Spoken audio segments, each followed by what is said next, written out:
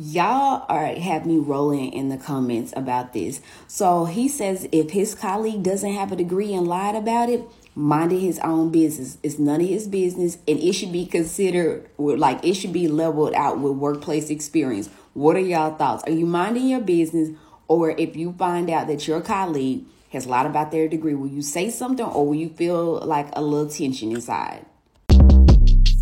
Short Cast Club.